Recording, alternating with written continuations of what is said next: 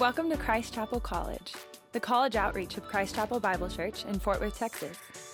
We hope everyone experiences what Jesus calls abundant life. So we unapologetically point to him as the source of life and joy. If you're a college student in the Fort Worth area, we'd be stoked to connect with you. Find out more at christchapelcollege.org and on Instagram at Christ Chapel College.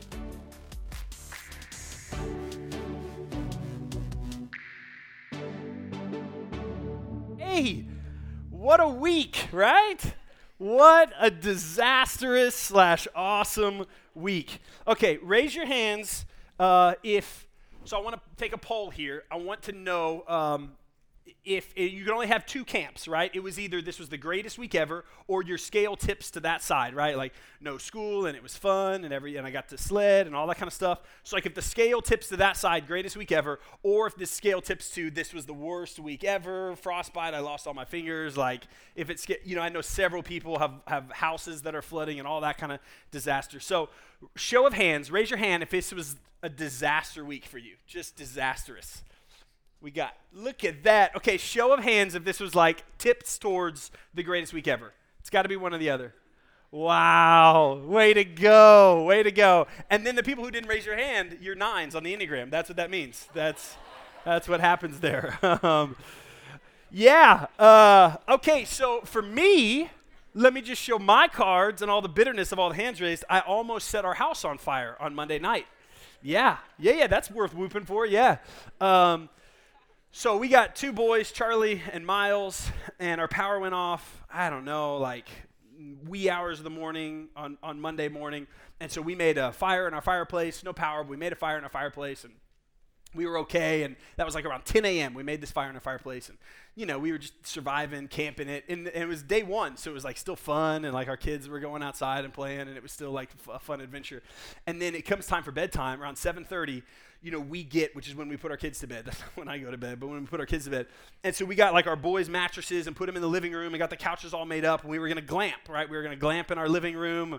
We got the fire going and be going all day, and I got all this fresh wood, and I was ready to make it happen, and the fire was going good. And then I noticed a couple of minutes, like we had put some fresh logs on the fire to really get it hot so that when we fell asleep, we wouldn't wake up as ice cubes. And I looked over, and guys, there was smoke filling my house. I have a kind of a high ceiling, and there's like this wooden beam that runs through it, and I couldn't see the wooden beam. Like it was just something straight out of a movie. And so my kids were like panicked, and I'm like, get outside. And we rush them outside, and I could not figure out what happened there. It didn't seem like there was fire anywhere, but there was smoke everywhere, right? Smoke everywhere. And so we're opening the doors, and then my dog's scared because the fire alarm. So my dog runs off into the snow to die probably. We got him. The dog was fine. We got the dog. I actually tracked my dog old school because the snow, right? I followed its steps, and then it circled this tree, and then it went that way. We ended up getting out fine, and everything was cool. I mean, it's not cool. It's still a disaster zone. And anybody who's in my family night group, we are not meeting at my house tonight because everything smells like smoke. And so if you're in my family night, we're going bowling instead. So hooray for bowling. Sorry, I don't have a better house. But our entire house and every aspect of our house, right? Like our boys, we got it aired out technically, but still that was Monday night. As of yesterday, it just reeked of smoke. And like you walk down to like my kids' bedroom, which is on the opposite side of the house, and all their stuffed animals smell like they've been like sitting in a campfire. It's everywhere, man. You will be around me over the course of the next month, and you'll get little whiffs of like, there's that pastor who smells like a campfire constantly. All of our clothes, everything just smells like smoke in our entire house. And it's all because this little mechanism in our chimney, which had been working fine since 10 a.m., decided to malfunction, or maybe I hit it with a log or something happened to where our flue closed. And it's this little piece of metal and this hinge that keeps that piece of metal up, and it closed. And because the flue closed, our entire house now is unlivable, and just got within 4 minutes completely filled with smoke because this one little thing fell and trapped all of that smoke. It couldn't exit the chimney, and it had to go someplace, and so it went in our house. What we're going to talk about in Romans chapter 11 is, I think, a tool that, honestly, as I have been obviously thinking about my house and that stupid little piece of metal and how massively important and how that one little thing has just shaped my family's week and, honestly, my family's next few weeks in pretty massive ways. I believe that there is a tool for us in the Christian life that massively shapes everything else, and I believe that tool is trust. It's faith and it's trust. And it's this thing that God gives us as a gift. It's this muscle that we as believers can exercise and work at. But that trust and faith mechanism in our life as believers affects everything else. And when there is not trust and when there is not faith in my life, when there is fear and when there is doubt, which is in all of our lives, guys, all of our lives have fear and doubt. But when that is running the show, when that has hatched down on me, man, it is amazing how toxic my life gets. It's amazing how that fear and that doubt just takes over and reeks of everything else in my life. And chapter 11 of Romans is going to really start to unpack some of the ways that trust is going to play into our lives in big ways. And so that's where we are. We're in Romans chapter 11. We've been going through the whole book of Romans. Chapters 1 through 8 were really this just beautiful picture of the gospel in the depth of the gospel and how we are sinners and how we don't deserve God, but he gives us this free gift of grace, and we see it played out and what it looks like to walk in the Spirit. And then we get to chapters 9, 10, and 11. And this is the last chapter, and what I would say is this 3-chapter section that the Apostle Paul in Romans gives us, that is his just deep end of theology. If you remember a few weeks ago, I preached Romans chapter 9. If you were here for that sermon, it was heavy, and it was also, I think in some ways, really beautiful to see a God who is so merciful, but a lot of him that we don't understand. And the arguments that Paul starts in 9, he really takes through chapter 10 and then concludes in chapter 11. And so 9, 10, and 11 is the theological deep end of Romans. He asks all these questions, and they're hard questions. And I love that the Bible does that. I love that the Bible asks hard questions. I love that the writers of Scripture are like, well, wait a second. What about this? And does that mean God is that? And that seems mean, and that seems unfair. And let me ask hard questions and then answer them. And so that's what Paul does. And so here in chapter 11, he's going to do that. A little preview of where we're going starting next week. So today, I'm going to cover all of chapter 11. We're going to do a flyby. It's 36 verses, so we're not going to be able to read everything and get into everything for the sake of time, but we're going to do a flyby. Next week, starting chapter 12 through the end of the book is all really practical. What the Apostle Paul does in Romans is he unpacks the gospel really beautifully. Here's what it looks like to live in the Spirit. And then he gets in this deep theological, pit, 9 through 11. And then starting in chapter 12, he says, and this is now how we should be living. In light of all of this theology and who God is and what this means and history of the Old Testament and this and that and all of this heavy stuff, now starting next week is here's how we should live. And so literally next week, I'm just preaching 2 verses. I'm preaching Romans chapter 12, verses 1 and 2, and it answers the question, how do I know God's will? So for anyone who's curious, any seniors who are like, what am I supposed to do with my life? Or anybody who's like, man, how do I know God's will? How do I figure out what he wants for me? I think the greatest answer to that is in the beginning of Romans chapter 12. So that's where we're going. That's the preview, a little bit of review. Missed you guys last week. Here we go. Chapter 11 is 3 sections, right? I'm going to preach it in 3 sections this morning, and it's going to ask a theological question. It's going to answer it, and then I'm going to step aside and I'm going to get a little personal on each of those sections of something that the Lord, I feel like, has put on my heart that's straight from the text of a way I think that this truth impacts our doubt and can build our trust this morning. So 3 questions, 3 big sections. The first one right off the bat, question 1 that Paul is gonna ask is he's gonna ask this theological question: is God done with the Jewish nation? Is God done with Jews? And it's this question he has. Look at very beginning. We'll just throw it up there. The very beginning of verse 1 in chapter 11. Paul says, "I ask then, has God rejected his people?" And what he means by this is Paul is saying, he's asking the question now in this long 3-chapter section of theology and hard questions. He's saying, hey, what's up with the Jews? Is God done with the Jews? Because here's what's happening. Got to give you some background. In the Old Testament, God showed up to Abraham and said, I'm going to create a people. And through this people that I elect, that I select, I'm going to make my glory known through this people. And I'm going to teach them how to follow me. And I'm going to be in a relationship. I'm going to be in functionally a marriage with my people. And those were the Hebrew people, the Jewish people, the Israelites, right? That is who God had made this relationship with. And so throughout the Old Testament, it is a story. The whole first half of our Bibles is our Old Testament that is the roots of our faith and God interworking in this relationship with the Jewish people.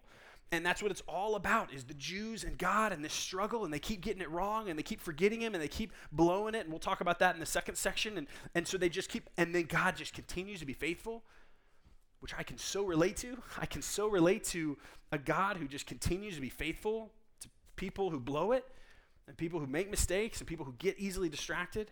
And so that's the story of the Old Testament. And then Jesus shows up, the New Testament happens. Jesus is the Messiah that the entire Old Testament was waiting for, but most of the Jewish people in the day of Jesus missed it. They missed it. They didn't see Jesus as the Messiah, and they crucified him, and along with the Roman government, they crucified him. And so now here we have, here Paul is writing, and he's saying now the gospel, Jesus Christ, is the fulfillment of all of the Old Testament prophecy, that Jesus Christ is now our only way to a relationship with the God of the universe.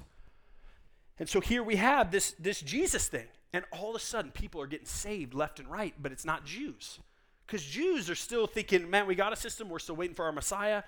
It's Gentiles, and Gentiles is basically everyone else.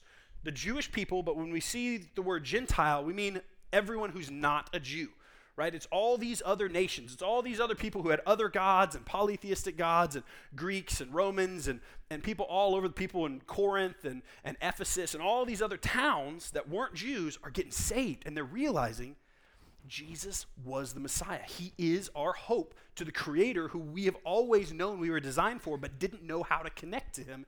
It's through Christ. So that brings Paul to this question.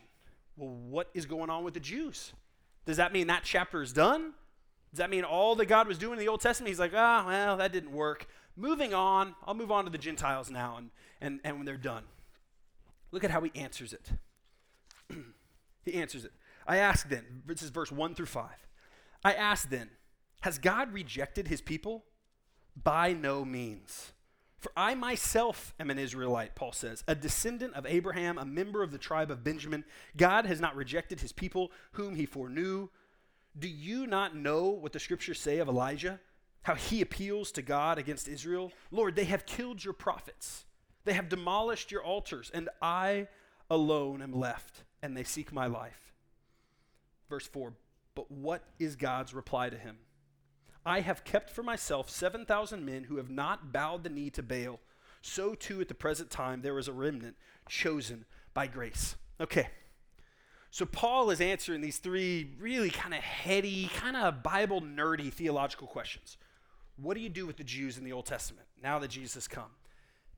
Are we done with them? Paul answers it two ways. He gives two examples if you see there. First, he says, no, God's not done with them because I'm a Jew. Paul says, I am an Israelite. I'm a Jew. He says, I am from that line of Abraham. He even says, I'm from the line of Benjamin. So Abraham had Isaac. Isaac had Jacob. Jacob decided to change, God decided to change Jacob's name to Israel. 12 kids. One of those kids was Benjamin. And Paul is like, that is my lineage. So Paul says, clearly he's not done with the Jewish people because look at me. I'm a Jew who has now been saved because I've put my faith in Christ. Right? Just because I'm Jewish by heritage, I've still found Jesus as my Savior. I know that he's the Messiah. And so he uses that argument. And then secondly, he uses the argument of Elijah in the Old Testament. Gnarly stuff. Elijah is a baller. Like Elijah is in the Old Testament just a stud when it comes to faith and just what he was up against in the time that he was up against. I mean, he was living in a world where everyone was just worshiping Baal, this satanic god, and they had all these gods. And so he challenges basically these Baal worshipers to a fight, a spiritual showdown. And it's like my God versus your God. And of course, Elijah dominates and God shows up and does awesome miracles. And everyone's like, whoa, this guy's amazing. And then he goes up on this mountain. And he's still discouraged, right? He won the spiritual showdown, but he's discouraged, and he goes to God, and he's like, man, I am alone. Like, I got nobody else. Like, this nation, this whole countryside I mean, all of these people, they go and they kill Jews. They've torn down all of the temples for Jewish worship. I am the only one left. And God says, no, you're not. God says, I think very graciously and very kindly, you don't see what I see. God even gets specific. There are 7,000 people that I know I have set apart for myself, that I'm doing a work in, that Elijah, who should know, he's an expert, but God has said, no, you are not alone. I have set apart this section of people for me. You might not be able to see them. You might be discouraged. You might feel alone, but that's not the case. I'm not done with my people. Here's where I want to get personal, right? Into this first section, first of 3. Here's where I want to get personal. And this hit me as I've been studying it for 2 weeks, really. You guys, as young adults in the world you live in, if you do not feel this way now, you will feel this way at some point. You will feel alone. And when I say that, I don't just mean socially alone. I don't just mean socially isolated. I mean you will feel that if you try to follow Christ, bring him glory, live your life in a way that is righteous, is right living, responding well to him, you're trying to follow Christ, you will have a dark night of the soul where you will sit one day and say, man, it feels like everyone around me is worshiping other gods. It feels like I'm the only one who's just trying, and it's hard, and I feel like I'm drowning in this ocean of people who I love, and they're good, and my friends, but I am the only one who it feels like is really trying to do this. And it doesn't feel like it's worth it, and it feels like giving up, and I don't know how, and sometimes I get sucked under the undertow along with them. That is so real for the world that you guys live in.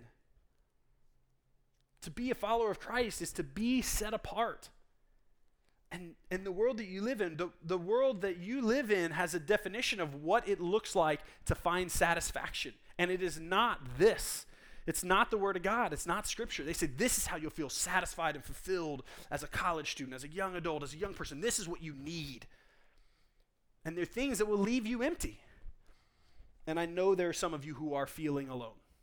The truth that we see from the God of the universe, that is only a matter of our trust. We either believe him or we don't. Right? That flue is either open or it is closed, is that you are not. Right? Like, it's as simple as that.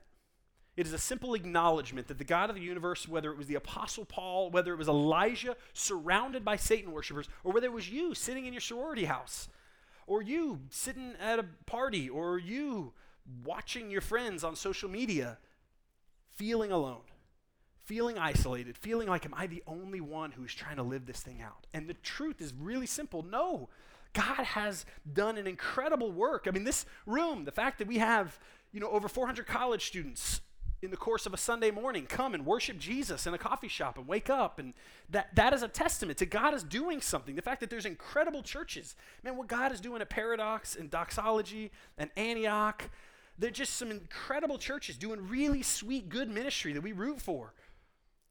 We know that God is at work in the lives of young people and college students. And so if you feel alone, if you feel like you are drowning, you feel like you're isolated, you feel like, man, I'm the only one trying around here, that is a lie. And our hope and our prayer, and by the end of the sermon, that, man, our trust would be increased. That incredibly important tool of trust. I believe you when you say I'm not alone. And that, yes, you would tangibly reach out to help. If you're plugged in here, get more plugged in. Reach out to us. Get in a student group. Get in a family night. Get one-on-one mentoring. Reach out. Ask for help. Take our bet. Say, prove it. I feel alone. Help me. Walk through community. Go on a spontaneous spring break trip with a bunch of strangers you don't know and worship in the woods for 3 days. And then come back and be like, okay, I'm not alone. There's other people who love Jesus. Would we believe that? Would we believe that we are not alone? That's been our prayer, big time. Question 2, second section of Romans chapter 11. Second little thing that Paul does here is he says, okay, so how did Israel fail God? Right? The question he then asks is, okay, so he's not done with Israel yet, but where did they go wrong? How did they blow it? What exactly happened? And so he unpacks it. I'm just going to read verses 6 and 7 and then paraphrase a lot for you. Verses 6 and 7 say this. But if it is by grace, it is no longer on the basis of works. Otherwise, grace would no longer be grace. Then verse 7, what then? Israel failed to obtain what it was seeking. The elect obtained it, but the rest were hardened.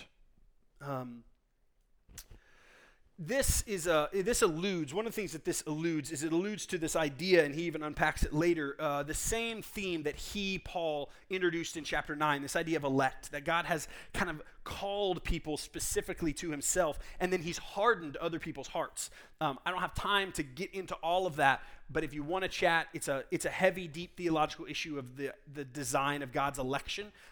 It's what I preached a few weeks ago in Romans chapter 9, but would love to keep talking with you about that if that's something that would be beneficial to you. But he alludes to that, right? He talks about, man, there's those who are elect and those who are hardened. But then really what he's saying is, hey, they've blown it because they missed grace. Right? What happened to Israel? To answer the question, how did Israel fail God, is because they traded God's grace for works. Right? They traded, hey, I love you as the God of the universe, and I am extending my grace, to instead works, which means I'm going to do a lot of things to earn righteousness. And so instead of the relationship being a relationship based on grace from a God who they need grace towards, it became a relationship where they thought, we can make this transactional, right? We can make this a transactional relationship. And instead of just sitting under grace and submitting to that, what we're going to do instead is we're going to create a religion and a bunch of boxes to check. And if we check these boxes, then we must be okay still. And God says, that's how you failed me. Because that's not what I built, and that's not what our relationship was built based on, and that wasn't the agreement we had. The agreement was, I am going to show you grace, and you're going to submit to that and follow me under grace.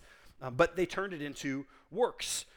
This happens all the time in our life. It happened in the Old Testament. They would be saved, and they would be set free. And for example, they were under captivity in Egypt. They get set free. They walk through the Red Sea. Incredible stuff. Moses goes up to commune with God. And what do? They start building idols. They quickly forget. All throughout Scripture, especially in the Old Testament, they're given these rules and rituals that God has given them to remind them of the relationship they have. But they turn that into this transactional boxes to check. I've heard an illustration before. I think it's good, of the trash man, right? I have a transactional relationship with the waste management company at my house, right? I pay them every month. It comes out of my Fort Worth water bill, water and trash pickup. And every month they withdraw money from my checking account. And every week I wheel out my trash. And we got a relationship. I give all my junk in there and all my trash, and I wheel it to the curb. And then they come and they pick it up and they dispose of it for me. That's a transaction. And they hold their end and I hold my end. If I don't pay, right, if I just stop paying them, then they're going to stop picking up my trash. That's what the Israelites have done to their relationship with God. They've taken a generous father who wants to have a relationship with his people, and they've turned it into transactional. We do that all the time. Man, you maybe have heard the gospel 100 times, but the gospel is not a gospel of boxes to check. To follow Christ is not transactional. If you're sitting here and you think, okay, to be a good Christian, to have a close, intimate relationship with God, it means I must do this. It means I've got to weigh the scales in the favor of doing more good things than more bad things. All of those things are lies that the entire Israelite nation got caught in, and that's why they failed. Instead, you have a God who says, no. I am offering you grace. You don't earn this. It's not transactional. I am setting you free and entering into a relationship with you as a father. Do you trust me? Do you believe that I love you just the way you are? And then is there life change? Is there behavior change? Is there things that we do and don't do? Yes. But those things come from the fact that we have a relationship with a God who loved us first and is offering us grace. The good deeds we do, the good works we do, they come as a response from a relationship that's founded by a gracious Father. When we get that backwards, when we put the cart before the horse, when we say, I've got to do these things so that he will love me, we have a God who's standing there saying, why are you doing all those things to earn my love? I love you. Come and be with me. Be in a relationship with me. And yes, you will see your behavior will change if you're in a genuine relationship. There should be holiness and righteousness and right living, but it comes as a response. That's everything for the Christian life. That's what the Israelites got wrong. That's what we still struggle to get wrong today. Let me get real personal if I haven't gotten personal enough. One thing, actually, I wanted to make a note of this. Baptism is a response, right? We believe theologically and biblically that baptism doesn't save you, that you are not saved because you are baptized. We believe because of parts of chapter 11, but also all of Romans chapter 6 and the entirety of the New Testament, that nowhere in it has God said, you do this and then you get saved. That's works righteousness. Instead, we believe that baptism is a response. And so baptism is one of those things that if somebody has put their faith in Christ and they've said, you know what? And maybe they're just brand new at this thing. I want that. Father, would you adopt me as a kid who doesn't deserve adopting, but I want to know this good Father? And when you enter into that relationship and say, I'm going to surrender my life to Christ, and I'm putting my faith, that trust in Christ, then baptism becomes a response. And the picture of somebody being dunked underwater and being brought up is this picture of, hey, I was dead to myself, I was buried, and now I'm being raised alive spiritually. And now the life I live isn't my own because I've been adopted and I'm his and I'm grateful for it. And I'm covered in grace and nothing I can do can separate me from this God. And that's what baptism is a picture of. It's not what saves us. It's a response after we have put our faith in Christ. We actually have a couple people who have reached out to us, and we're actually going to do a baptism a couple Thursday nights from now, March 4th. We're going to have in this room, Thursday night, 9 o'clock, we're going to have worship and just worship our brains out and then baptize anyone who really has truly put their faith in Christ. Or maybe they were baptized as an infant or a baby, but they didn't actually know what saving faith was and they hadn't really done that. Putting that on your radar, if that's something that you're interested in. I don't believe in spontaneous baptisms. I want to know you. I want to hear your story. I want to walk with you. I want to make sure that man, you understand what you're doing. And so if you'd like to get baptized, then come and talk to us before that night and let us know just your story. And even if you're just curious and you're like, well, I got baptized as a kid, and just help walk me through the theology. We geek out on those kind of conversations because we see Jesus show up in them. So just putting that on your radar. We'll announce it next week more officially. But that's what we believe about baptism. We believe it's a response. We believe our life is a response. So for us, personal, let me get personal, as if it wasn't already personal enough with the gospel. If you find yourself feeling tired of doing what is right, you just feel weary and tired of checking the boxes, list after list, being good enough, trying to keep the scales tipped so that God isn't angry at you, so that you can be a good Christian, and you're doing all and you're exhausted from that. I want to remind you that you don't have to do that. Rest in his grace and obey as a response. Rest in his grace and obey as a response. If you find yourself weary and just want to give up because it feels like doing the Christian thing is just too many steps to keep up with, stop trying and rest in his grace. And then, as you experience his grace, obey as a response to how he loves you. There should be righteous living in our lives. Right? Our lives should look more and more like Christ. We should walk away from the things that we know aren't going to not only bring him glory, but bring us life and life abundant. But it should come as a response. We want you to know what that's like. We want you to experience a relationship with the God of the universe that produces that kind of obedience. Would we trust? Would we really believe that? It's an easy thing to say. It's an easy slide to put up on a screen. Oh yeah, I'm going to rest in his grace. I'm going to obey as a response. Would today our trust and our faith increase? Holy Spirit, would you do that? Last question. How do the Gentiles fit in? Talked about Israelites, talked about the Jews, what they do wrong, what happened with them. Okay, how do the Gentiles, how do we, most of us in this room, how do we fit in who aren't Jewish by birth? How does kind of everyone else fit into this? Verses 17 through 23. Here's what Paul says. But if some of the branches were broken off, he's referencing the Jewish people. Some of those branches were broken off because they didn't follow Jesus. They didn't put their faith in him. They were still trying to earn it. But if some of the branches are broken off, and you, about Gentiles, although a wild olive shoot, were grafted in among the other, and now share in the nourishing root of the olive tree, do not be arrogant toward the branches. If you are, remember it is not you who support the root, but the root that supports you. Then you will say, branches were broken off so that I might be grafted in. That is true. They were broken off because of their unbelief, but you stand fast through faith. So do not become proud, but fear. For if God did not spare the natural branches, neither will he spare you. Note then the kindness and severity of God. Severity towards those who have fallen, but God's kindness to you, provided you continue in his kindness. Otherwise, you too will be cut off.